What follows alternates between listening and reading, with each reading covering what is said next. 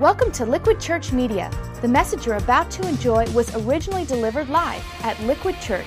For more content, log on to liquidchurch.com or visit one of our campuses in the New Jersey metro area. Liquidchurch.com, where truth is relevant and grace wins.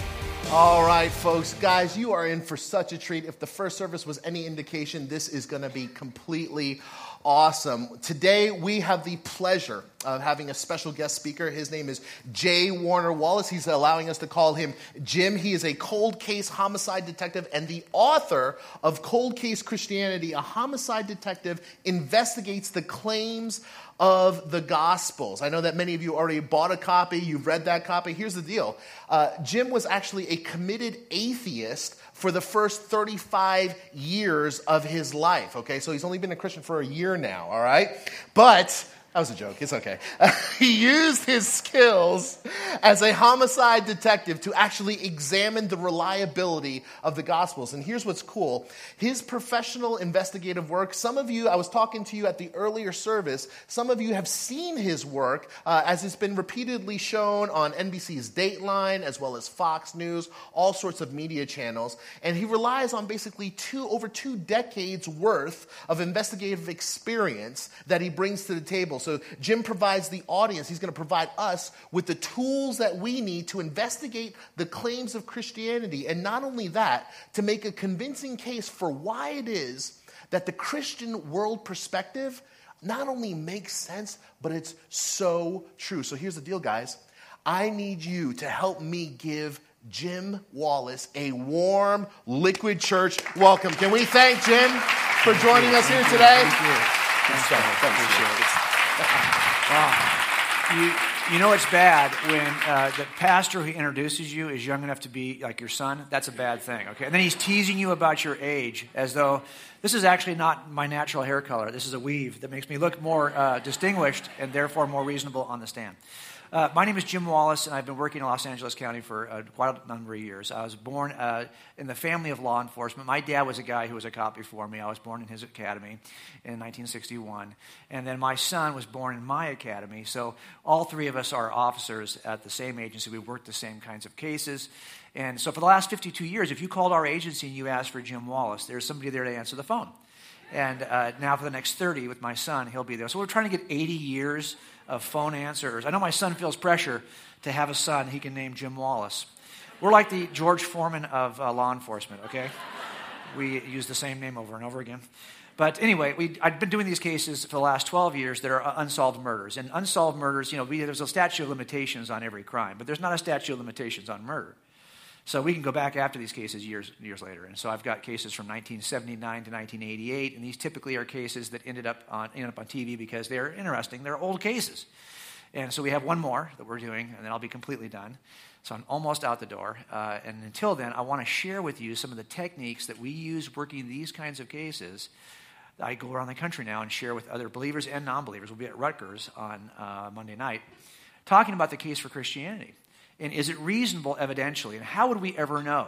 So I want to share with you 3 generations worth of law enforcement experience. Not all of us are Christians. My dad's still a very committed atheist. But we've employed the same kinds of skill sets, same kinds of tools. And there are lots of reasons why we might reject a truth claim. But I want to help you at least to process through evidential claims. Now, how do you even know how to use these tools? Well, I think there are some similarities between what we use in working cold cases and what we use to examine the Christian worldview. Think about it. Cold cases are events in the distant past, usually 30 years or so ago. And so they are old events, historical events. And we don't typically have any living eyewitnesses who can tell us, I saw him do it. If I had that kind of a piece of evidence, that's called direct evidence, by the way, I wouldn't be a cold case. It would be a solved case, right? It would have been solved years ago. So I don't have those. And I also don't have cases that have great evidential pieces like DNA or fingerprints or some other great forensic evidence. I have to make these cases in an old-fashioned way. I have to build them indirectly on the back of a lot of little pieces of information which might not seem all that important to you, but when added up and thought about cumulatively, they're very powerful. And these are called cumulative circumstantial cases. This is how we investigate cold cases. And if you think about it, this is very similar to how you might investigate the claims of Christianity. An event in the distant past, no living eyewitnesses, no forensic evidence. We have to come to the truth of it by assembling the indirect evidence. What evidence do we have available to us? How would we even begin such an investigation? Well, you have to have certain tool sets in mind. And one of the most important tool sets you can have is understanding the difference between what's possible and what's a reasonable inference from a circumstantial case. So in order to help you kind of process that kind of thinking, we're going to start with a criminal case this morning, okay? This young man has been accused of killing his girlfriend with this baseball bat. He's bludgeoned her to death. But how would I know if he did it? Well, I could go out and just ask him, hey, did you do this? Maybe he'll tell me the truth. Yeah, I don't think so. I mean, do you honestly think he's going to tell me anything I could trust? Especially if he's been lying about it for 30 years. You think all of a sudden he's going to be honest with me? Probably not. I'm going to need something better than that. What if I had an eyewitness? What if I had a witness who showed up who could say to me, you know what? I know exactly what happened because I saw him do it. Oh, that would be good. But how do I know if I can trust her? Well, look, I'm out my front yard. I'm trimming my roses, and I hear this noise across the street. My neighbor's always fighting with her boyfriend. And sure enough, she's fighting again today. And I look up, I can see through her plate glass window. They're struggling again, and she's yelling, and he's yelling. And before long, he's smacking her. Then he takes a baseball bat out, and now he's clubbing her with it. And she's down, and he comes on. She's still swinging. And then he gets in a car and drives off. Wow. Well, how do you know who it was? Well, I've known this girl for like 20 years. She grew up in this neighborhood. All of our families know each other. We do holidays together. 4th of July, we barbecue together. We do Christmas together. I've known her entire life. And the guy who she's dating, I've known him just as long. I know his entire family. He grew up here, lives 4 doors down. He was wearing the shirt that I gave him for Christmas 2 years ago. That'd be pretty powerful, don't you think? I think if she holds up to cross-examination, this one piece of evidence, this, by the way, is called direct evidence. This one piece of direct evidence would be enough, I think, to compel most of us to consider him our suspect in this case. But what if I don't have this situation? What if, in fact, the scenario is just slightly different? What if he's actually not this open about his commission of this crime? Instead, he's wearing a mask. That would change things. Now she could say, well, he fits the general description, but I couldn't tell you for sure if it's him because he's wearing a mask. Now, if I had a suspect in mind who fits the general description, would you want to convict him? How many of you would be willing to convict him right now? Not very many. None. Okay. So how do we make this kind of a case? We don't have a direct witness anymore. Well, we make it indirectly, using what's called indirect, also known as circumstantial evidence. It gets a bad name in our culture. You'll hear something on the news will come up, and they'll say, oh, it's just a circumstantial case. Going to be hard to win that one. It's just a circumstantial case. Would you please stop saying that? All my cases are just circumstantial. Every one of them. Every one of these cold cases are circumstantial cases. These guys are all sitting in jail tonight. So these things are powerful. How we come to the truth circumstantially kind of looks like this. What if I went out and talked to him and I asked him, hey, what were you doing yesterday at the time of the murder? And he gives me an alibi. And this alibi, it seems good at first, but when I check it out, he's lying. He's lying to me about his alibi. Plus, he fits the general description of the suspect. So let's do a search warrant. Go to his house, and he has this very suspicious murder weapon at his house. He's got a baseball bat. Don't you think it's suspicious that anyone would keep a baseball bat in their house? No, see, no one thinks that's suspicious here on the East Coast. If you do this talk in Vancouver, Canada, I've done it there, and people will say to me afterwards, it would be very suspicious if anybody had a baseball bat in their house here in Vancouver, because no one plays baseball here in Vancouver. I said, really, I wish you would have told me that at the beginning of the week. I've done the talk like 10 times this week in front of your Canadian audiences, not knowing why they're like going, So now in Canada, when I go back, he doesn't have a baseball bat in Canada. In Canada, he's got a hockey stick. It makes much more sense there. But the point I'm trying to make is here, there is something suspicious about his weapon here. Because it's all nicked and dinged up in the fat part of the bat. Not like he's been using it to hit baseballs or softballs. He's been using it as a club.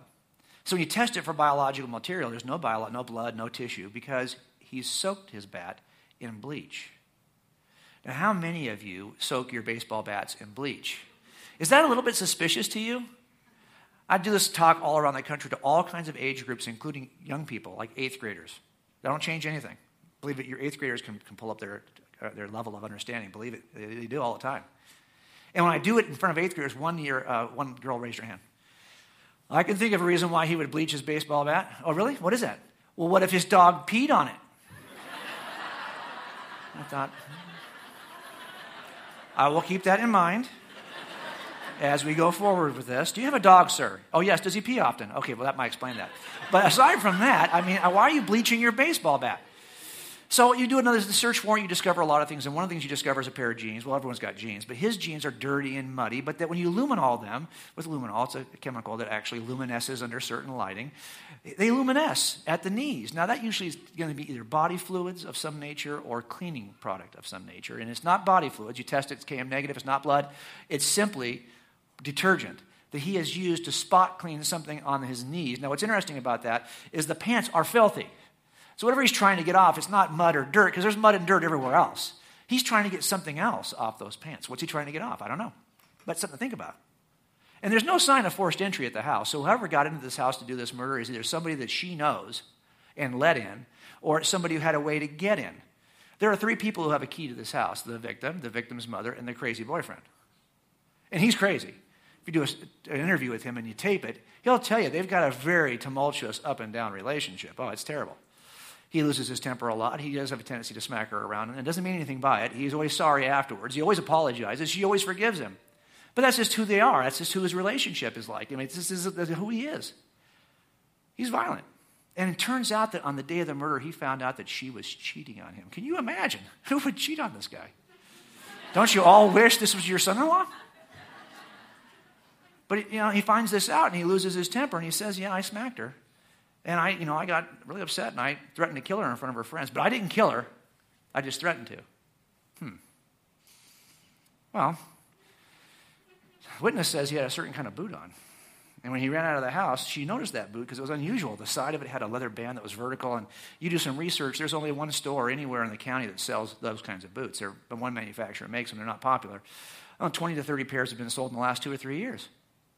At the search warrant, who do you think's got one of these pairs of shoes? Our guy. 1 in 30 relationship, 1 in 3 relationship. Do you see the problem here?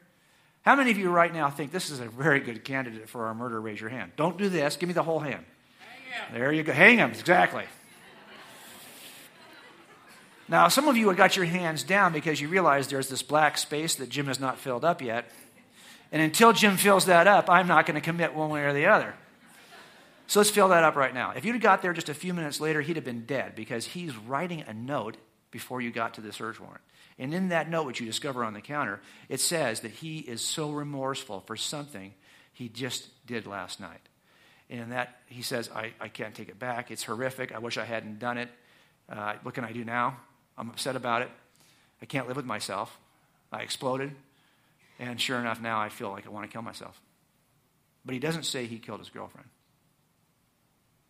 I feel pretty good about him as a suspect because I've got pre-activity, post-activity. I've got lots of reasons that kind of make the odds in favor of him as a suspect. If I told you this, the victim said, or the witness said that, yeah, when he drove out, he drove away from the location and he was in an unusual car. 1972 Volkswagen Karmann Ghia. How many of you even know what a 1972 Volkswagen Karmann? Raise your hand. Everyone look. Keep your hands up. Everyone look. These are the old people in your congregation. We need to find a place for those guys so they won't mess up our demographic, okay? Yeah, well, you do some research, and, there's only like 2 Volkswagen Karmann Ghias in the entire state, okay? This is New Jersey, right? I mean, how many of these things you survive in New Jersey? They hardly survive in California, where we have nothing but the heat to kill them, right? But sure enough, you open that garage door on that search warrant, what do you think he's got? He's got one of those 2 Karmann Ghias in his garage, and it's the right color. This, by the way, is a 1972 Volkswagen Karmann Ghia. In case you weren't sure what that was, that's what it is.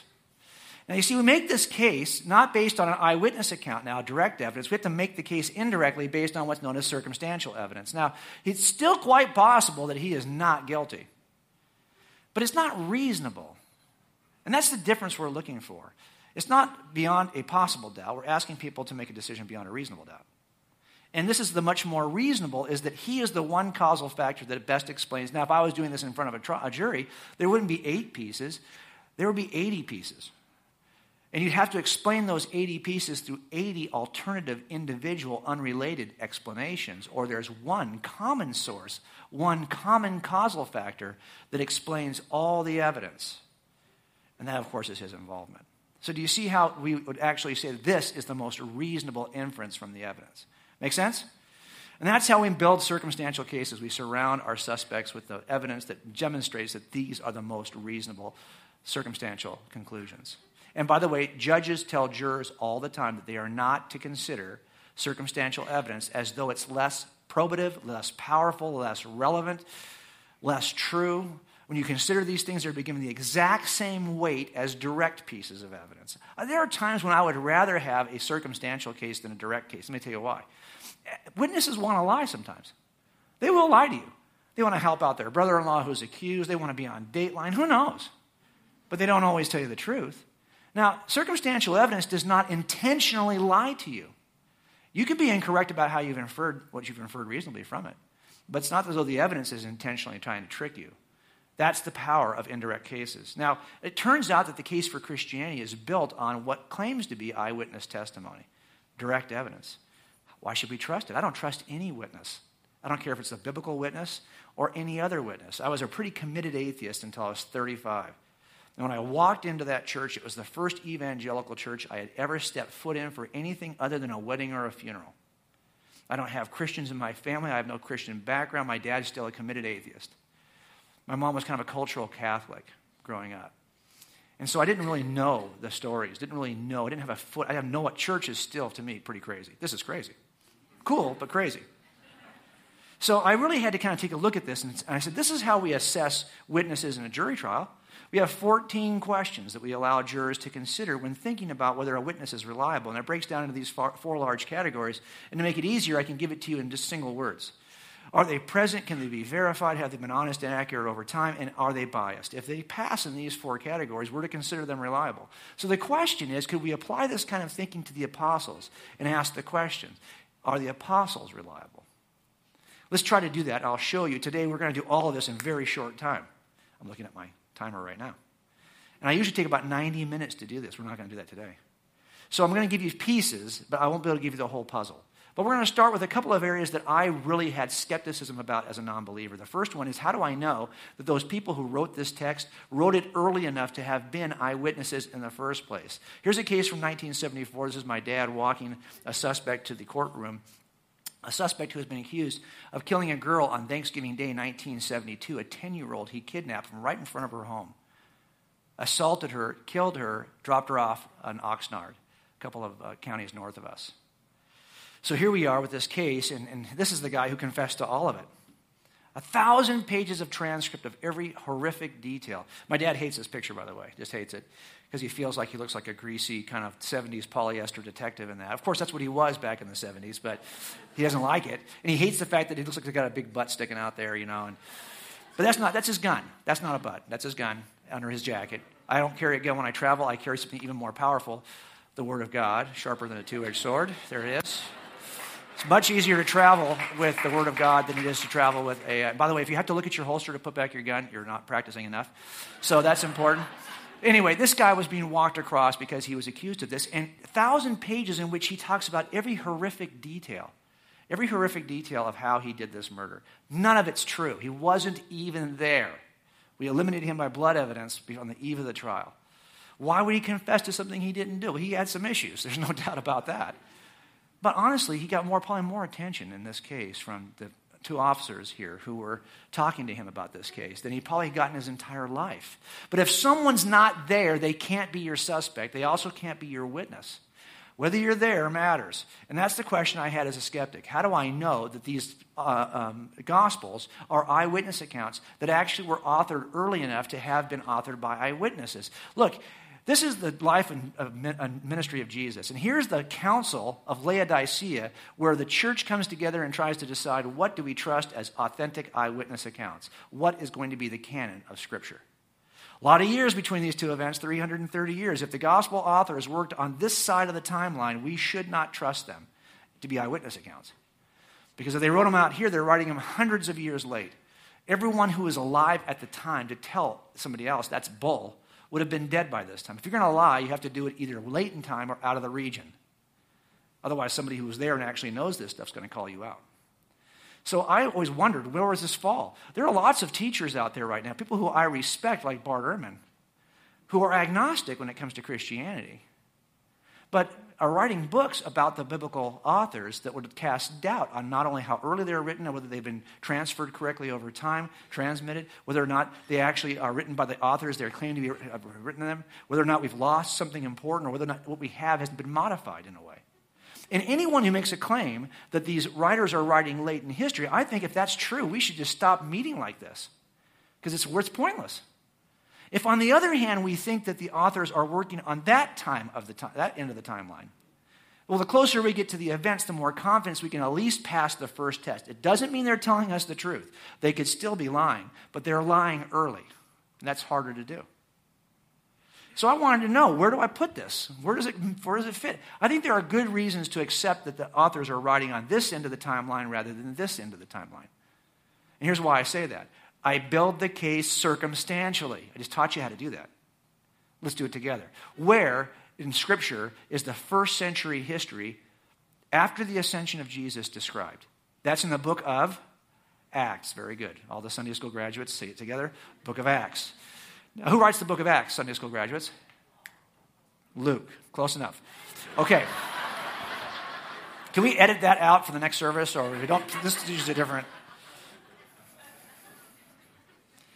Luke writes the book of Acts, and anywhere in the book of Acts does Luke describe the destruction of the temple in 70 AD. We know from history. Josephus writes, in fact, about this. The Romans came in, they besieged Jerusalem, they surrounded it, they cut it off, and they eventually starved out the citizens, and they broke down the walls, and they sacked the temple. It happens in 70 AD. If I'm writing fiction about Jesus, it seems to me if I'm Luke, I want to put this in, because after all, in Matthew 23, Jesus predicts the destruction of the temple. At least now he would appear to be an accurate predictor, wouldn't he? I think that'd be pretty cool.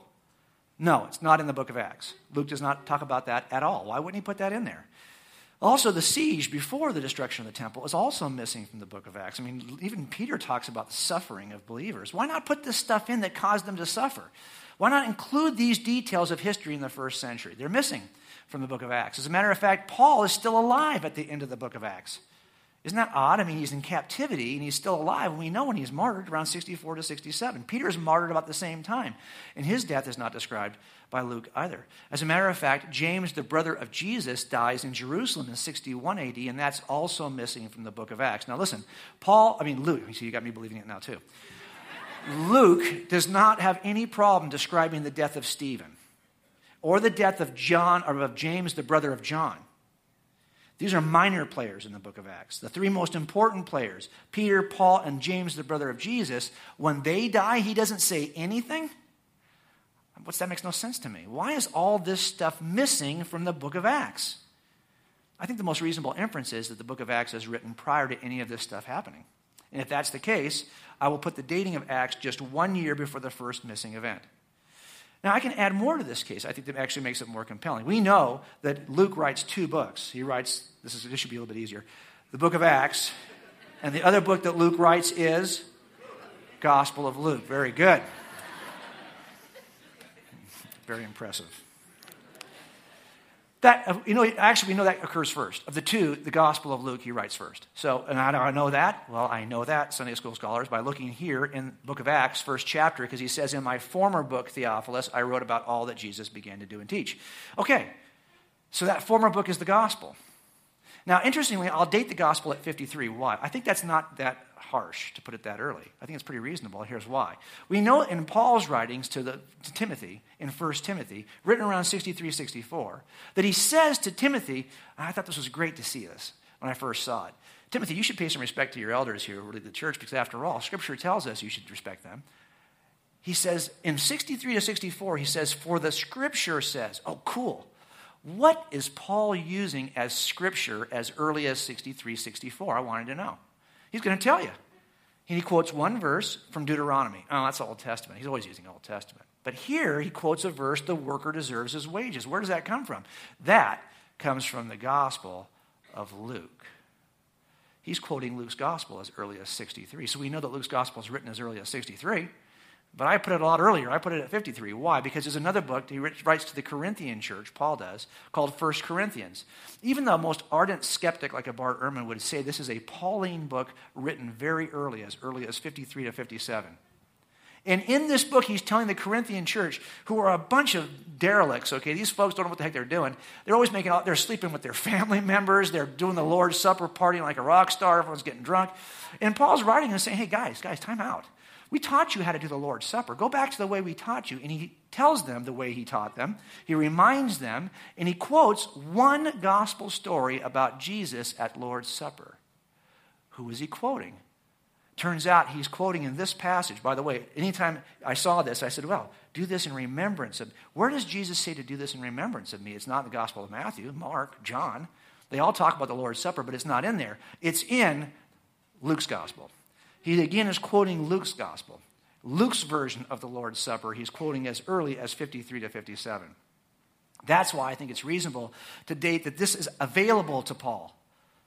And that means it's written. Now, if it's not written and it's just a concept, that's okay with me. If I have an eyewitness who was there at the crime 30 years ago and wasn't even interviewed for 15 years, and that's when he gives his statement, the question is, what did he see 15 years ago? And we know, because we're reading it. So that tells me that I have reasonable and good reason to date this early. Interestingly, in the first chapter that Luke writes of his gospel, he tells Theophilus, the same guy he's talking to in the first chapter of Acts. He tells Theophilus, Theophilus, I wasn't an eyewitness.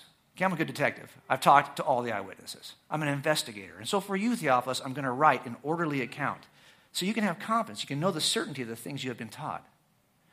I myself have carefully investigated everything. I'm writing an orderly account? Like, duh. If you write an account for me, I'm thinking it's probably, what kind of an account is like, Scrabble pieces just thrown on the floor? You figure out what it says. No, I'm thinking it's probably in the right order if you're writing an account for me. So why would he say orderly? Well, because there's an account out there that's not orderly. Papias says in the first century that Mark's account, written as Mark sat under Peter in Rome and listened to Peter's teaching, Papias in the first century says that Mark's account is accurate, but not necessarily orderly. He says that in the first century. Wow. It seems that Luke's familiar with that account, and now he's got it in the right order. And who do you think he quotes word for word more than any other source? Mark. And that means Mark's account has to precede him. And most scholars would put Mark's account first. Given this is my kind of chronology, and I'm building this case circumstantially with all these pieces, any one piece does not stand in isolation of any other piece. Make sense? I think a reasonable early dating. This puts us within 12, 15 years of the event. When eyewitnesses are still alive and those who saw it and reject it would still be there to rebut you. Also, by the way, why wouldn't they just do this immediately? Why wouldn't they write this down the very first year Jesus ascends? Why would they wait 15 years? I mean, I'd be like Instagramming this thing right away. Here's Jesus feeding 5,000. Here are my feet on the Sea of Galilee. I'd be doing something, right? That's not what he waits. Why does he wait? Well, if you read through Scripture, you're going to see that for the most part, there's a sense that the people who were eyewitnesses, like Paul and others who wrote the letters, seem to think that Jesus is going to return in their lifetime. Interestingly, when James is martyred in 44, I think we see the first appearance of Gospels. Why? I think people started to realize, we're not getting out of this alive. Better write this down. I think the idea that this is an early document for me was satisfied as I studied through this. But I had other skepticism. Now, I'd like to be able to tell you all the ways that I think Scripture is corroborated and verified by outside sources, or by internal evidence, or through archaeology. I've written a lot about this in the book, but unfortunately, we are now down to just a few minutes, so I can't get into that in all kinds of detail tonight. I'll be at Rutgers, though, on Monday night if you want to join us. But I can tell you that this other issue was bigger for me as a skeptic. I didn't trust that they were early, and I didn't trust that they hadn't changed over time. Jesus might be a smart guy, a first century rabbi, but he was not God. And all that miracle stuff, that never happened. That had to be inserted late. This is the legend of Jesus growing over time. How do I know if that's true or not? Here's a guy we took to jail. We had on Dateline 3 weeks ago on a Sunday night, probably if you saw this show. Killed his wife in 1981. And when we investigated it in 1981, we thought it was missing persons. We didn't even investigate it as a homicide. For 6 years, it wasn't investigated. There's no casework done on this for 6 years. No crime scene photographed. No single piece of evidence recovered. He moved before we ever started investigating. I go to my property room. There's not a single piece of evidence in the property room. So how did we convict him? In 4.5 hours. And by the way, he did confess to the entire thing at sentencing. He did confess to it and gave us the location of the body. But how do we do it? Because his story changed over time. He said one thing in 81, another thing in 87, another thing in 96, another thing in 2010. If your story is changing over time, there's a good chance I shouldn't trust you. Is the story of Jesus changing over time? Let's go back to our crime scene. Here's our courtroom. How do I know what happened in these 330 years to that document? Let's go to a regular crime scene in a regular courtroom and talk about an analogy there. I'll put a piece of evidence in the crime scene. I'm going to put a casing. Do you see it? Here's the same casing, allegedly, at the courtroom. How do I know that this casing was actually at the crime scene? How do I know I haven't tampered with it?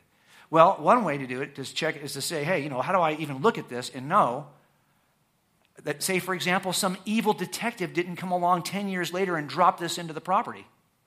If that happened, it was never at the crime scene, but inserted into property late, couldn't then somebody following this guy not know any better and work it like real evidence? The next guy comes along, he thinks it's real evidence, he brings it into the courtroom. Now I've got a piece of evidence in my trial that was never even at the scene, or if it was there, it was totally different in terms of its form. Any little extractor mark, anything you're trying to take out of it evidentially, it wasn't even part of the original casing.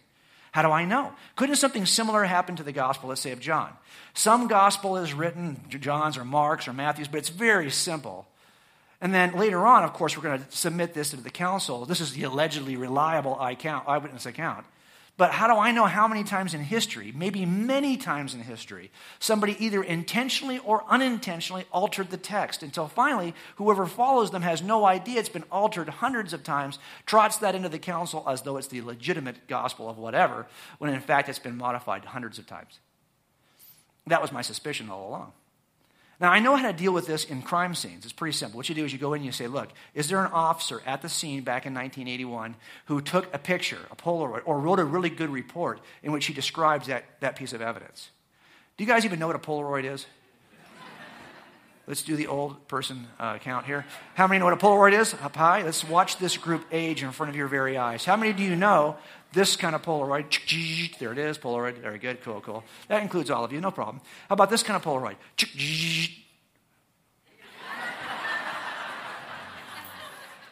Now you're getting older. How about this kind of Polaroid? Now you're just added 10 years to your life. Okay, you're older. You feel like you're adding 10 years left just watching this stupid demonstration, right? Last one, here we go.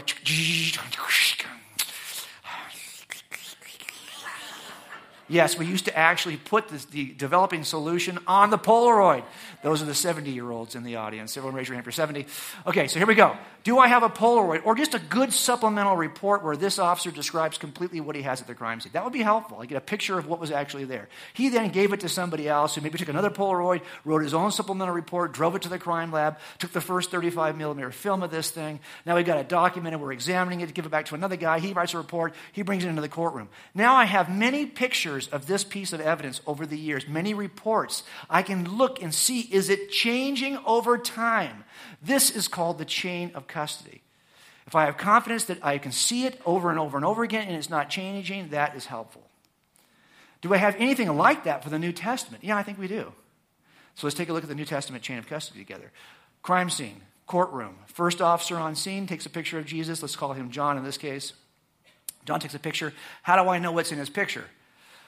I got to ask, is there another officer who follows John who he gives his picture to? Maybe they'll take a picture of his picture. Wouldn't that be cool?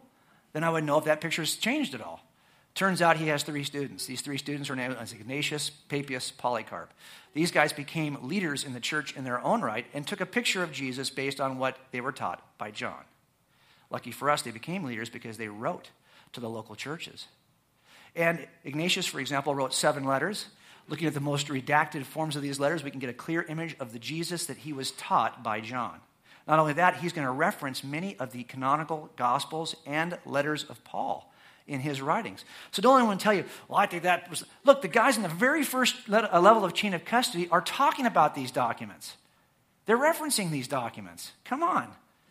Papias, unfortunately, we don't have anything left from Papias. We've lost most of his stuff. But Polycarp, here he is in the he writes to one church in Philippi, and he also describes Jesus the way it was taught to him by John. It turns out these three also had a student named Irenaeus. Now we're moving down in history. We can look at Irenaeus' work to see if Jesus is changing again, another Polaroid of Jesus. And it turns out that Irenaeus describes the 24 books he considers reliable that he's using to teach his students. One of his students was named Hippolytus, who again writes about Jesus and describes the same 24 books that he considers to be, actually there's some modification of which 24 books. This is now being collected and used. Don't let anyone tell you the canon was affirmed or written late in history. It was affirmed late in history, but used from the very first century on. Now, unfortunately, I can't find somebody after Hippolytus, but look at Paul's chain of custody through 1 Clement, through the Roman bishopry to Tatian. It stops short also. But look at Peter's chain of custody through Mark and the North African bishops and the school at Alexandria all the way to Eusebius. We have many pictures of Jesus, Polaroids, supplemental reports to examine, to compare to one another to see, is Jesus changing over time? Has the evidence been corrupted? And they're in 3 different locations. They're in Rome, Ephesus, and North Africa. They couldn't just text each other. Sorry. They couldn't call. Hey, what are you saying about Jesus? No, they were separated by thousands of miles. This is the problem. I think when you see this picture repeatedly, you can have confidence, because if you lost all of the original documents from the biblical authors, and all you had were the first century chain of custody second officers, and you wanted to build your case for Jesus from just these guys, what would you know about Jesus? I think most skeptics would not be comfortable with this description of Jesus, because it's identical to the biblical canonical description of Jesus we have today. Born of a virgin, taught great sermons, worked miracles, claimed to be God, demonstrated his deity by dying on a cross and rising from the grave, ascending into heaven, through whom in faith alone you are saved. That is the earliest testimony in the chain of custody, written early and repeated often. You're stuck with that form of Jesus. But how can we know that this form of Jesus is reliable? Maybe these people are so biased, they're just lying to us for some cause. They're making this stuff up. Okay, it's early. Okay, it doesn't change. But how do we know why they're doing it? What's motivating them to do this? That's a good question, I think. You can't trust this last area on bias, and we'll finish with this today. You go to these domestic violence cases and you get there and she's got bumps and bruises and he's got bumps and bruises and he says that she did it and she says that he did it. He should go to jail. No, she should go to jail. Who do you think goes to jail tonight? Yeah, both of them go to jail tonight.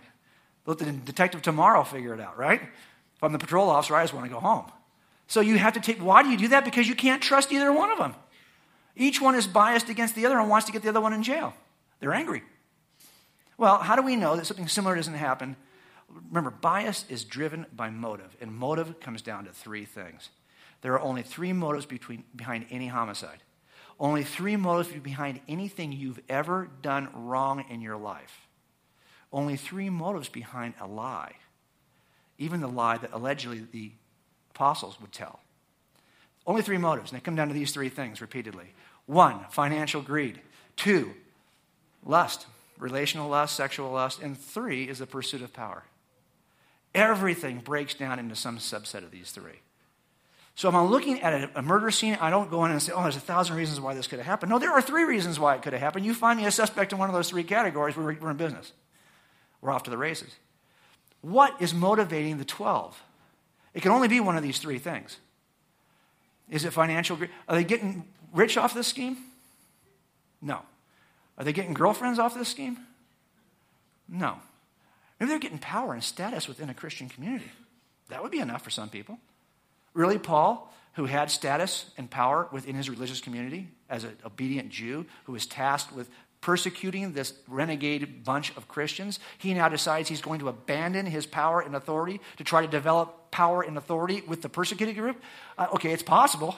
I don't think it's reasonable. Especially when you see how it is these folks suffered for what they claimed. By the way, if you claimed you would die for what you believe as a Christian today, how much evidential value would that have? Let me show you. 0. Lots of people will die for what they don't even know is a lie. But if you were somebody who said you saw it firsthand as an eyewitness, and you were willing to die for this claim, how much evidential value would that have? Much more. And that appears to be the history of the apostles. Now, I'm not here to tell you, I'm pretty skeptical about history and skeptical about lots of things, and I'm not here to tell you that these descriptions about how the apostles died are uniformly accurate and reliable. Many of these traditions are late in history. They just are.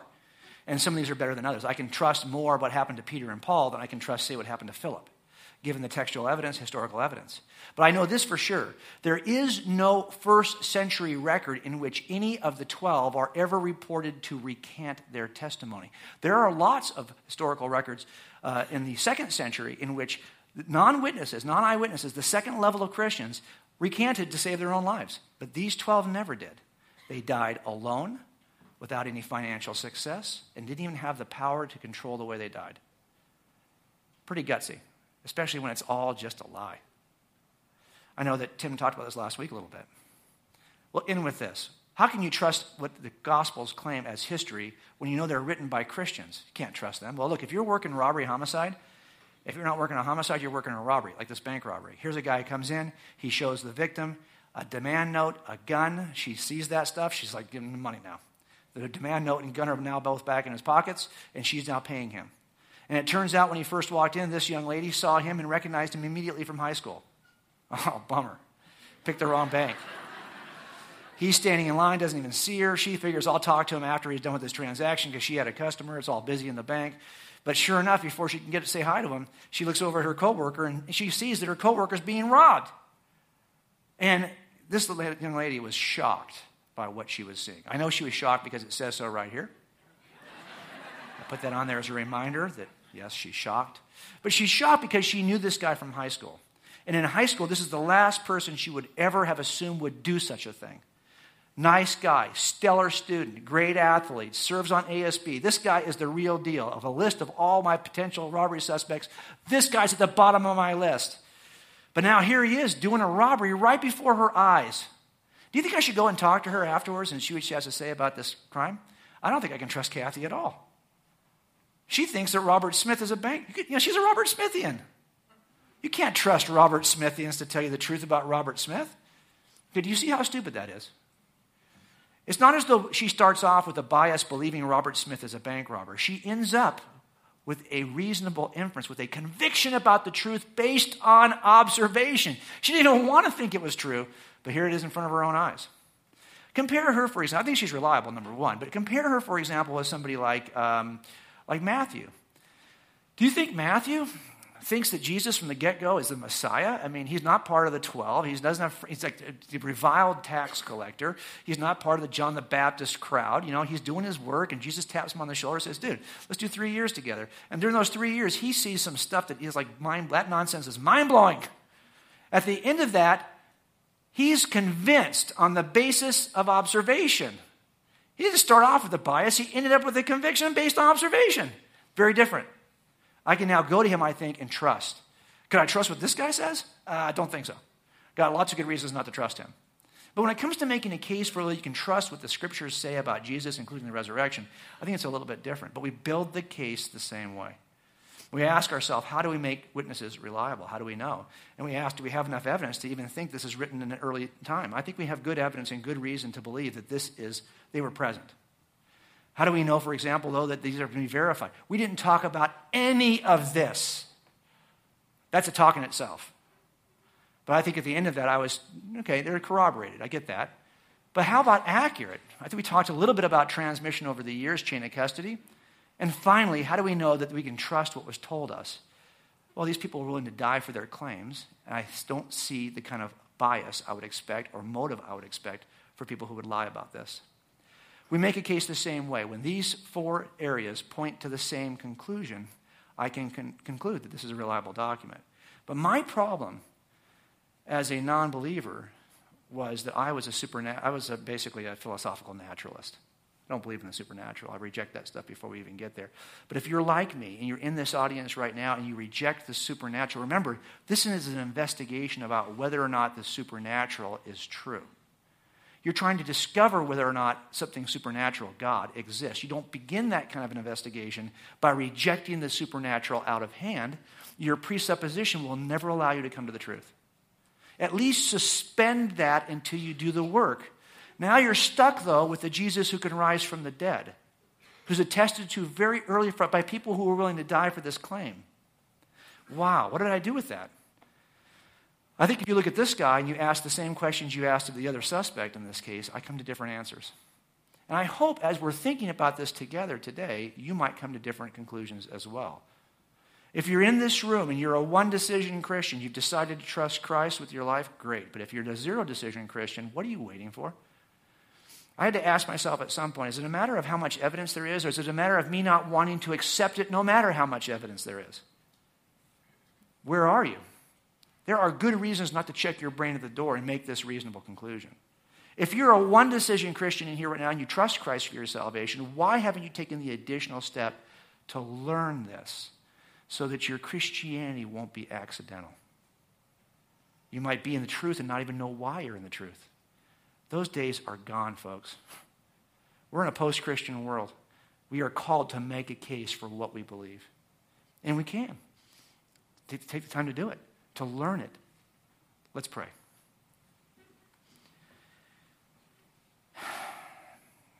Father, we love you. And most of the time I can find stuff to do other than think about you. I can find a way to spend this afternoon without thinking about you, without studying, without wanting to know what the truth is, or how I could even describe the truth to others.